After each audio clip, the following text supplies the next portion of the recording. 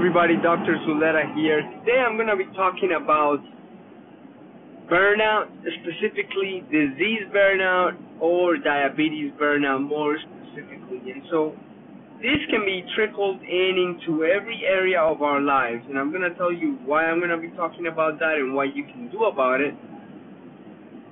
And so what does burnout look like, how you can manage it, and how you can support others if you have other family members that are managing it. And so the word burnout means, if you have a match, then the light of the match goes out, right? And so that's why it's so important to realize that it's almost like a running out of resources, running out of the belief that there is ways of you to thrive even through this situation.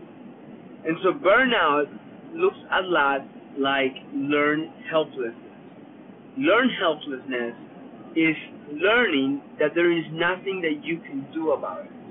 And so, of course, the symptoms of this could actually present themselves as people not taking their medication, not going to their doctor, not setting up appointments with their team members to help them overcome this, not focusing and caring about the food that you eat.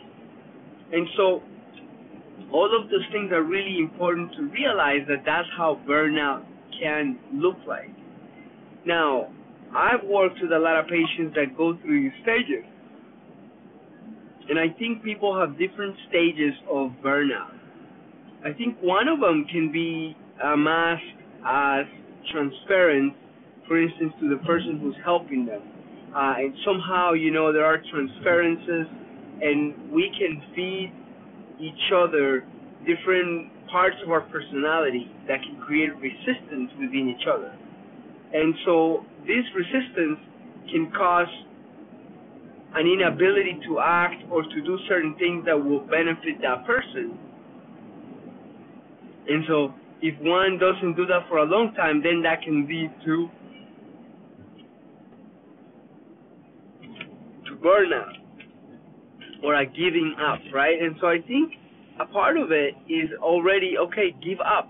A lot of people say, don't give up, don't give up, don't give up. I say give up, and then take a deep breath and restart again, right? And so just take a deep breath and restart again. Now, I think one of the biggest important things with learned helplessness is not knowing that you can do something about it. And how can you do something about it is being able to learn where you stand and what your role is. So, in terms of diabetes, I think one of the most important things is to figure out if you are a type 2 diabetic, a type 1 diabetic, or a type 1.5 diabetic. Because truly knowing this will allow you to be able to understand how you're going to be able to help yourself out of it. Let me explain. If you're a type 1 diabetic, it's going to be, you're not going to be able to reverse it as far as we know it with our current scientific models.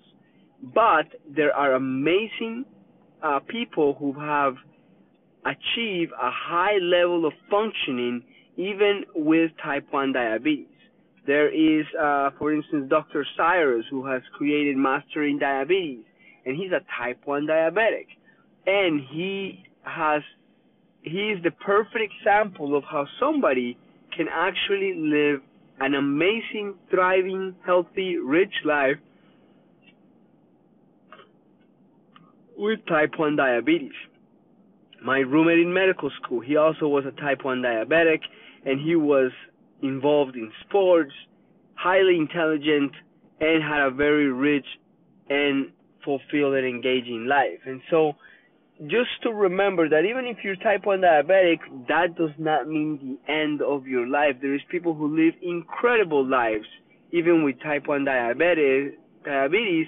They just get a hold of it. And so that's what's really important. The second part of it is going to be, okay, so type 2 diabetes. Type 2 diabetics, is important for them to realize that if you're a type 2 diabetic, you have a, anywhere from 70 to 80% chance of being able to reverse type 2 diabetes. Now, how do you know whether your type 2 diabetes is reversible or not?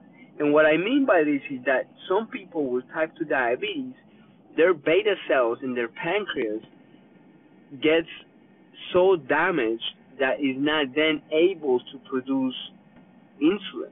And so they become almost like a type 1 diabetic. They become unable to produce insulin, thus leading into diabetes, what they call type 1.5 or autoimmune adult onset type 2 diabetes, or a type 2 diabetes that is very hard to reverse, and in some people it cannot be reversed because the damage has been so severe for the patients, and these patients are not producing insulin anymore. And so once you know that your type 2 diabetes is reversible, the way that you know that is through a lab test known as C-peptide. C-peptide can be very useful in allowing you to understand whether your type 2 diabetes is reversible or not. Now, once you have this test, you know whether you have type 2 diabetes, type 1 diabetes, or type 1.5 diabetes. And then, that way, if you know that you're a type 1 diabetic, boom, you know that there is people with type 1 diabetes that have lived amazing, rich lives. You just got to reverse engineer what they've done. That is really the only way to figure that out, if you find somebody who's done it already. Now, type 2 diabetes, you know that is very reversible in most people. So find out people who have done it, experts who have done it. We have helped many, many people overcome type 2 diabetes and be able to lower their blood sugars and start reversing their type 2 diabetes. And many people across the globe have done it too. And if you're type 1.5 diabetic, then you're able to realize that, hey, okay, I might not be able to come completely off of these medications, but I can do a lot, and I can manage this really, really well and still live a rich, healthy, prosperous life. Now, the thing to understand is that you have people to help. You can reach out to us. You can reach out to any people who have done it already, and they can help you reverse type 2 diabetes. In our summit and other events for the reversal of type 2 diabetes, you can read about many experts that have helped people reverse their type 2 diabetes and or manage their diabetes a lot better. And so, to summarize, burnout is really the learned helplessness that can set in with type 2 diabetes. This learned helplessness can lead to a disconnection of what your actions can actually do for your disease, which is actually to liberate you from this disease. And if you separate and disconnect yourself from this, definitely this can lead into depression, and this can be a spiraling down of depression. You'll start disconnected from what you really love to do, from your relationships, from your career, and it can really impact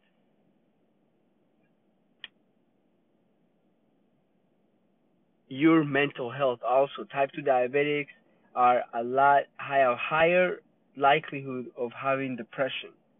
So it's really important to realize that link. And also it's important to realize that burnout is there for a reason, that you need to rest, you need to refocus, be able to just give up and then start again. And then find yourself with a group of people in which what you're trying to do is normal, meaning if you're a type 1 diabetic, that is normal to have type 1 diabetes and have a fully rich life and an engaged life. If you are type 1.5, to engage in a group of people in which, you know, having type 1.5 diabetes is a normal, and you can still have an engaging part of life. And then if you have type 2 diabetes, if you want to reverse it, to become part of a group in which reversing type 2 diabetes is completely normal. And so this will help you overcome burnout and being able to let go of the guilt of the burnout, that to rest easy with it. And so and then at the other end of the spectrum, it's really important to realize different concepts instead of diets, and being able to change your identity in the future. And I explain myself. For instance, if you are in a ketogenic diet or a vegan diet, like, this is great, but really long term, what are your habits? And if your habits become beyond the diets, if your habits become eating highly quality food, if you don't have the guilt around the food, the worry about around the food, and if you increase the quality of the food, you've made a huge progress already. And just learning, studies show that just learning about the food, about which foods do what, actually increase